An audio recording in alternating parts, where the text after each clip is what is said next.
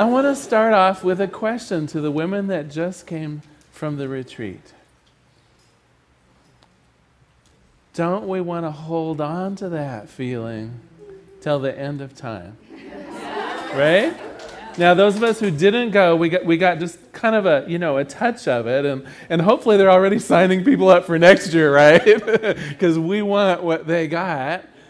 And what I'm going to talk about today is a way of maintaining that level of bliss. Not just when we're coming down off a glorious weekend, not just when we're feeling the first bloom of love or that feeling of just unity with all things that I know the women are experiencing right now. We can have something like that and keep it. And we're going to talk about that today. You know, we're using this lovely book called The Art of Power of Thich Nhat Hanh. And last week, real briefly, we talked about the 4 fundamental tenets. They call them the 4 noble truths of Buddhism. And real quickly, it's that suffering exists, but suffering has its causes. And anything that has a cause, we can deal with, right? It's that happiness exists, and likewise, there is a path to happiness. And it so struck me that, this is the essence also of the science of mind teaching.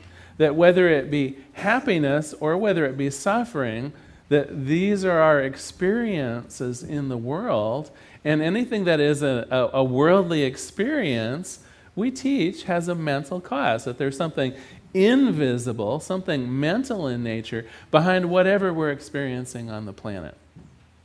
And so this love that we're a witness to today, this coming down off of the women's retreat high, and hopefully we don't come down very far, right? This has a mental cause. And we're going to talk about that today. Because what it really reinforces is the idea of happiness. And what is happiness? I happened to find a joke that might help us with that. All right. So there's an Englishman, a Frenchman, and a Russian, and they're discussing the meaning of true happiness. And I had practiced this trying to do accents, but my partner said they're never going to understand what you're talking about, so I'll just do it in my own voice. So the Englishman said, "True happiness, my friends, is rising early on a frosty autumn morning, getting on top of a good horse and galloping off behind the hounds in pursuit of a fox. A ride over fields and fences in tune with nature until the fox is brought down. Then a triumphant ride back. You sit before a roaring fire with a glass of good port. Ah, that is true happiness." The Frenchman said, "That's not true happiness. That's just the pleasures of animal sport. True happiness is meeting with the love of your life, having an intimate meal at a top-notch restaurant with champagne and hors d'oeuvres, then retiring to a wonderful place where you can make impassioned love all night long. That, my friend, is true happiness." The Russian said, "That's not true happiness. That's merely having a good time.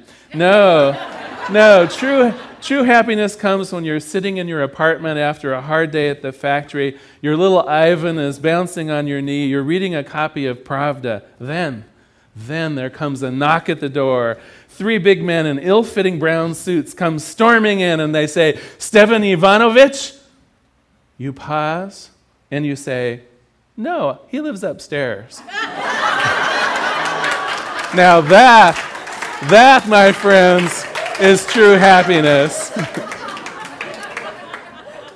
So what is this thing that we call happiness? The joke really points out, the joke would seem to imply that it's situational, wouldn't it? That it's the circumstances around us, that it's individual. What Sharon might find true happiness might not necessarily be what I do, and yet it's based on what's around us. I don't think that's true, and I want to talk about that a little bit, because I think all of us have this tendency to think that happiness is based on what's going on around us. Like when the circumstances are correct, then we'll be happy. Do you know what I mean? It's like if I'm in my zone, then I can be happy. If the kids are behaving, if the husband or the wife is likewise feeling happy, if the work environment is pleasant, if the bills are paid and there's plenty of food in the refrigerator, that if all these things line up just right, then I can be happy. I would suggest we take another look at that. In fact, the Buddhist ideal here would say there are 4 fundamental reasons why that is not happiness. And that in fact, if we're depending upon the circumstances on the outside to trigger our happiness, that in fact, we're due for a shock of something that isn't like happiness at all. So I want to talk about those 4 causes. The first one is impertinence. The first one is that idea that the surroundings around us are not permanent at all, impermanence. So if we're depending upon the situation to be right, the situation is going to change. Do you know what I mean? It's like we finally get things the way we want them, but for how long? Do you know what I mean? It's like, the kids are having a great day, so I'm having a good day. The bills are paid, so I'm having a great day. But what about tomorrow? The kids maybe aren't acting the way you'd like them to be. The job was kind of a rotten day. All these things stacking up against you, the situation is going to change. So if you're depending on the situation, it's going to be quite a roller coaster ride. The second part of this is the cost and the stress of maintenance. Now let's talk about that for a minute. If we're depending upon things to be exactly the way we want them, and then we'll be happy, do you know how hard it is to keep things exactly the way we want them? Think about this for a minute. Whether it's relationships with the people we love, whether it's literally the house that we live in, whether it's... in fact, let's take that. All of us, I think, like the idea that we would have a home that's comfortable. There's that old saying that a man's home or a person's home is their castle, right? And so you get to, pick out what colors it's painted. You get to organize it so that it's to your liking. You get to feel safe and secure into it. And those of us who are homeowners know there is a huge part to owning a home. Keeping it the way we like, right? Every 15 years or so, you need a new roof. Every 7 years, you need to have it repainted. The constant cleaning and taking care of it, right? Keeping things exactly the way we want them. There is a huge overhead and stress around that. And it's not only true for a home, it's true for the car that we like, it's for the relationships we're in. Now, some of you are like going, wait a minute, relationships? They require maintenance and cleaning, don't they? If you think that you can, use a can of Final Net on a relationship to keep it frozen in time, it's like, I don't think so. So not only is it the impermanence, the changeability of things going on in the world, but it's the stress, it's the overhead, it's the cost, the kind of mental and emotional cost of trying to muscle it and to stay the way you want it. Okay, third up, and here I think this will be very apparent in all of our lives, that I would call the non-cooperation of others. Do you know what I mean? If we're depending on life, on the externals, the people and places around us, if we're depending on the people around us to make us happy, do you know what I mean? It's like, what a joke is that? Sure, there are days when everybody in our life is joyous and supportive and good-natured and loving, and then there are the other 360 days. Do you know what I mean? And if we are absolutely dependent upon our partner showing up exactly the way we want them, if we're absolutely dependent on our children behaving in a certain way or our grandchildren, if we're depending on the boss to be even-handed and good to us, if we're, a lot of you are starting to laugh, yeah, of course. People are willful. It's their right. Each of us has the right to seek our own idea of what is true and good and happiness and things like that, and how many times we're in conflict with each other. What would make me happy is not what the other person wants to do. So if we depend on the cooperation of others to make us happy, we're going to spend a lot of time with anxiety and stress in our life. Okay, last but not least, and this one I'll illustrate with a story from my youth about my grandmother. So my grandmother, for some weird reason, just started collecting salt and pepper shakers. Now I know, it's like okay, where are you going with this? And she started out with maybe half a dozen pairs of salt and pepper shakers that I think she kind of inherited, from her mom and her mom's mom and people like that. And then people got the idea, oh, she has a collection. And so then she got the idea, oh, I have a collection. And so she started buying salt and pepper shakers to kind of round out her collection. And this gave her a lot of joy, a lot of happiness. She'd be in a junk store somewhere and, oh my God, look at this. These are so cute. Well, now this worked really well till she had about maybe 25 pairs of salt and pepper shakers. And then one day, someone that she knew brought her like this book. And apparently she's not the only one that collects salt and pepper shakers. And it was a book like this thick that told of the thousands and thousands of salt and pepper shakers that you might collect and how much they're worth and where they come from and even some of the dealers. And she started going through this book and she was like a driven animal. Here's this salt and pepper shaker that I could order from London. It's quite rare. It only costs $250. And that would really look fine in my collection. When we are dependent on the things outside of us to give us pleasure, there's an escalation factor.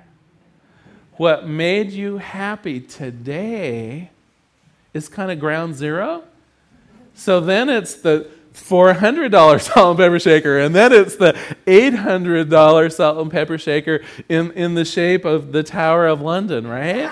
Do you know what I mean? And this is true in our own lives. I was comparing notes with someone in the first service, what our very first car was, and how happy that made me. For me, it was a Honda Civic hatchback. And this was back when I paid, out of my first few paychecks, I paid for the car in cash for $2,500, and I was so proud of that car, and it made me so happy. Do you think a car like that would make me happy today? Oh no! I have sights on a brand new electric SUV, right? And do you think $2,500 is going to buy it? I think $2,500 will put a deposit down on it. When we put our stock in the things external to us for our happiness, when we think that it is the trinkets or the trips or the books or the possessions, things will escalate. The things we have right now that made us happy last week, maybe not so much.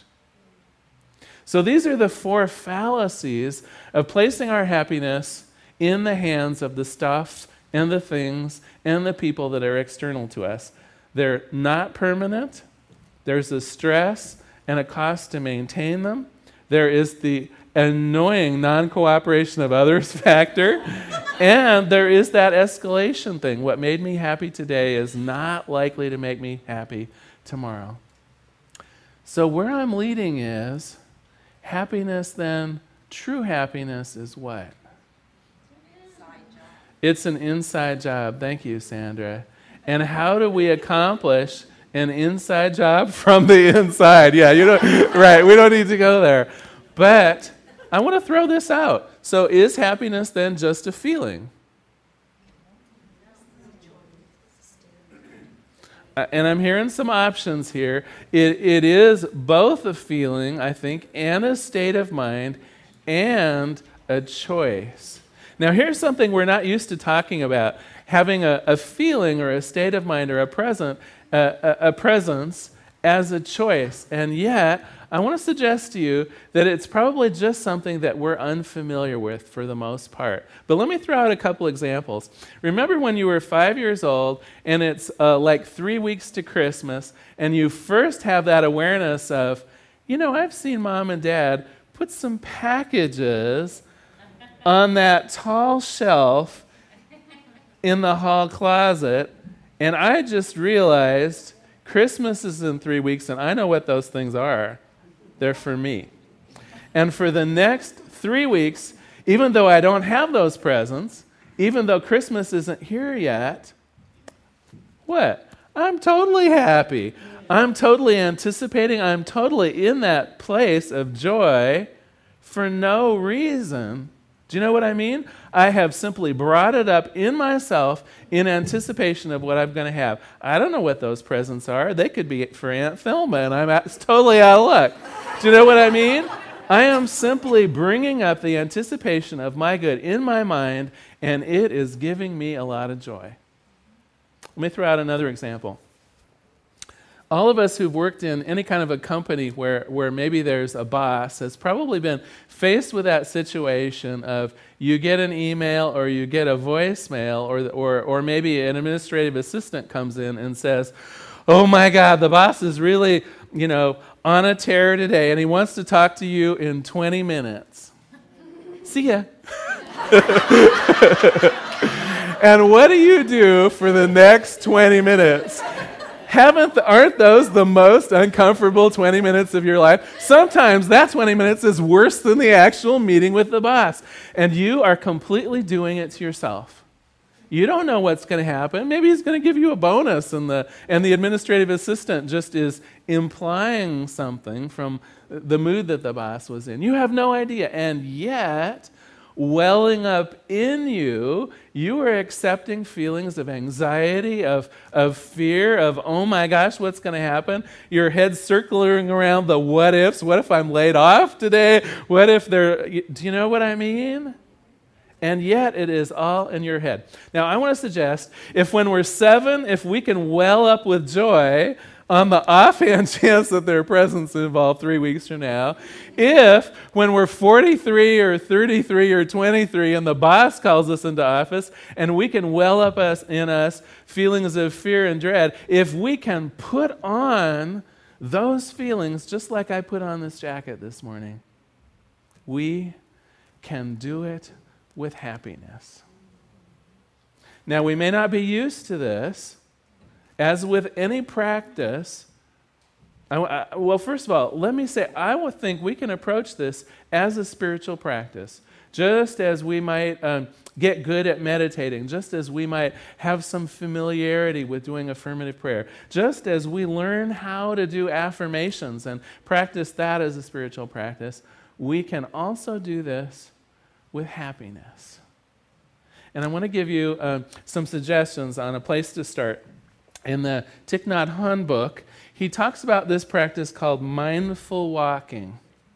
And it's a very simple practice, and it's going to be part of your homework, so make sure you're listening or taking notes here, because we're going to discuss it in terms of a homework. But he says, simply pick, like a tree, maybe 100 yards away from you. So you're out in nature or even just out in your yard, you pick a tree a little ways off, and you say, I'm going to walk from here to that tree, and I am going to do it in complete happiness.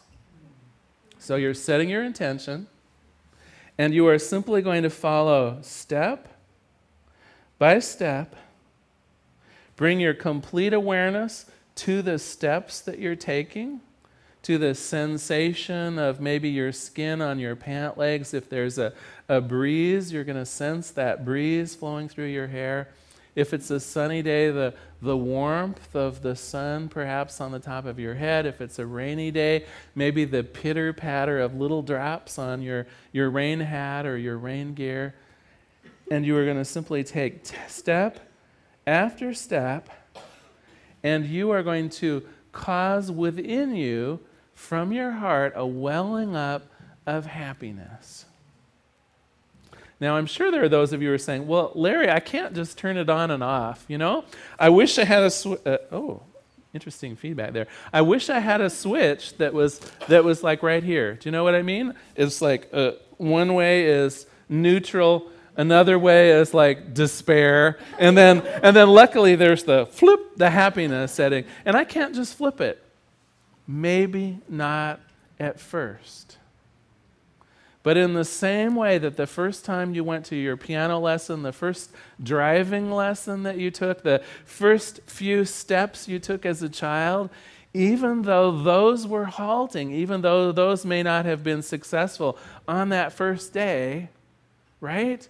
almost all of us do know how to drive. Almost all of us can balance a checkbook. Almost all of us know how to fill out our income taxes. Almost all of us know how to do those things that the first time we tried them were very difficult.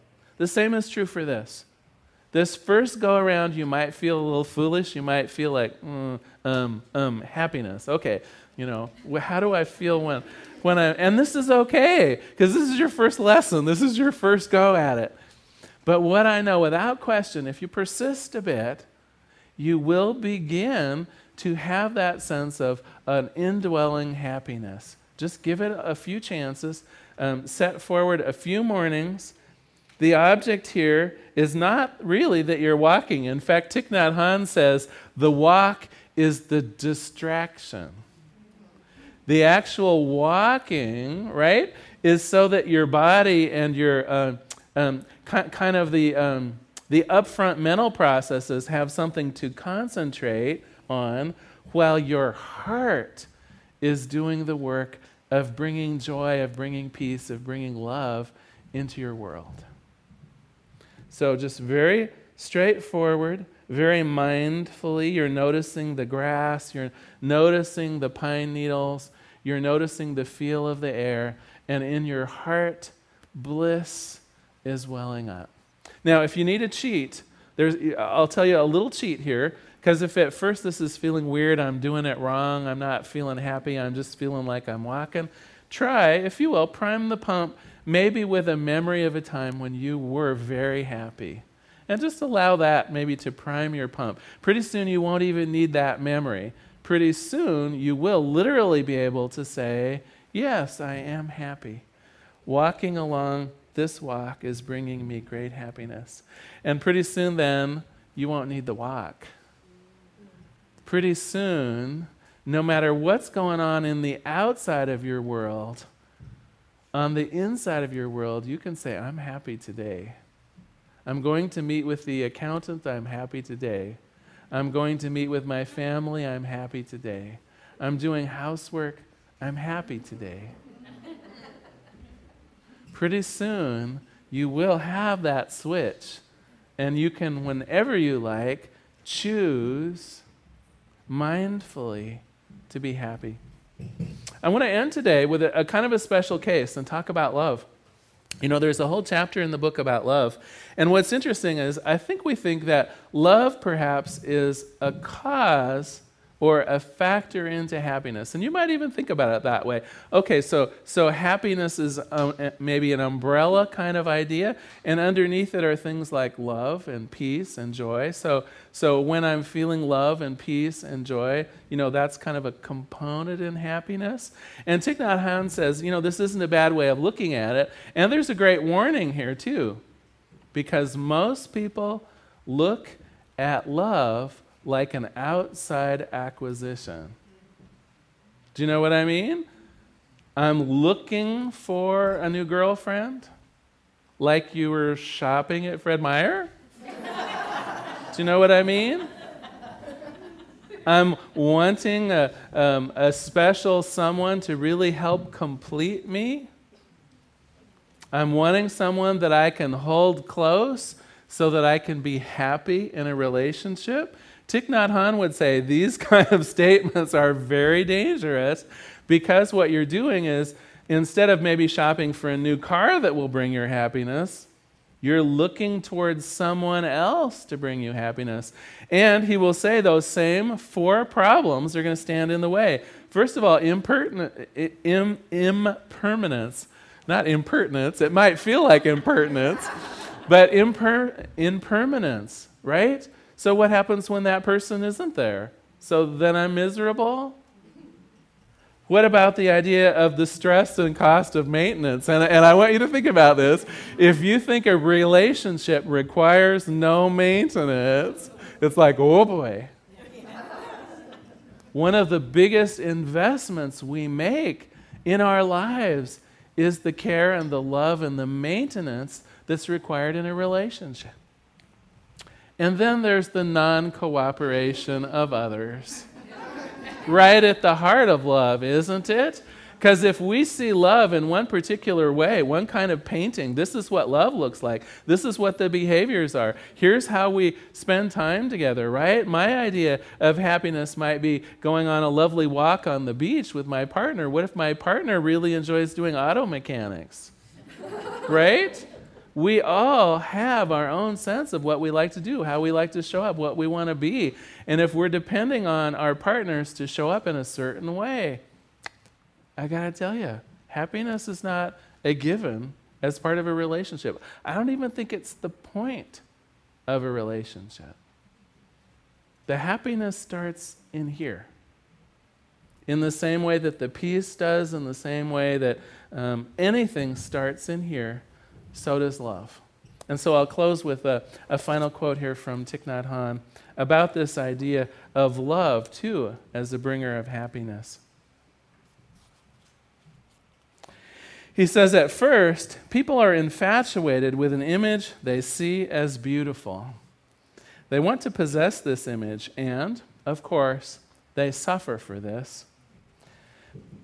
But after they wake up and see that beauty is a deception in people, they push away this image to look for another object of an infatuation. And so here's this whole idea of, people having multiple partners, I think, of being married 5 or 6 times or going through a string of girlfriends or boyfriends. We get to know someone, we're thinking that that person will show up in a way that makes us happy. It works for a while. We're infatuated, right? We're in love. And then we find out, his idea of happiness is, watching TV, and that's not mine. And we're really not suited for each other. So I will what? I'll find someone else to make me happy. He says they may wander their whole lives, from lifetime to lifetime, unable to find the real object of their love. But if we can find someone who has a steady faith in their own goodness, in their own internal beauty and truth, we can look at this person as a reflection of ourselves. Now think about this for a minute. If we're saying that happiness starts here, then really love, the love that endures, is 2 people simply being happy, sharing that happiness with great authenticity, right?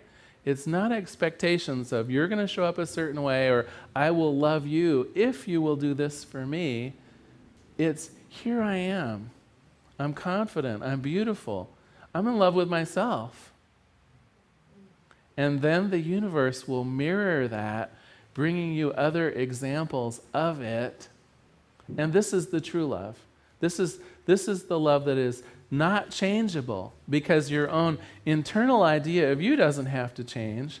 The internal idea of your friend or your partner or your husband or your wife, their internal idea of their love and their beauty doesn't have to change. This is something then that can last a lifetime. This is the kind of love that is not situationally based. So even as we find happiness from within, we have to start with love there as well. And the caution always is, whether it be love, whether it be peace, whether it be happiness, whether it be joy, if we're counting on it based on someone else doing something else, if we're counting on it based on the circumstances being right, whatever right means to us, then we miss the point. We miss the boat. We might have the happiness for an ever so short period of time, and then we will experience something different. So what I'm knowing on this day, and I'll close with a prayer, what I'm knowing on this day is that each person here finds happiness because it's already here. Let us pray. There is one power and one presence in this universe. It is that thing that I call life. And what I know about life is that it is the essence of happiness. That the happiness of every person, every being on this planet is within. It is that ability to bring up within ourselves those feelings, that state of mind, that ability to simply be happy. And I know this means me. I know that with each passing day, it becomes ever easier for me to practice this walk of happiness. It becomes ever easier for me to know that my goal is happiness and that it's simply set for the day and for the next day and for the next day. And that within each day, I simply find outrageous examples of that happiness in my own life. One step at a time, one smile at a time, one attitude, one feeling at a time. Happiness is mine. And as it is true for me, of course it is true for each blessed person in this room.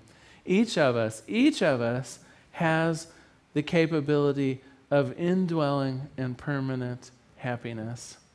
And it is my great pleasure to acknowledge this in each person here today. That capability and that willingness to be happy. And so it is with great love and great gratitude that I acknowledge the power of our own minds to bring about happiness. I acknowledge and am grateful for Spirit, for God showing up as each person here. I simply let it be, and so it is. So it is. So thank you very much for being here today. Thank you. Thank you.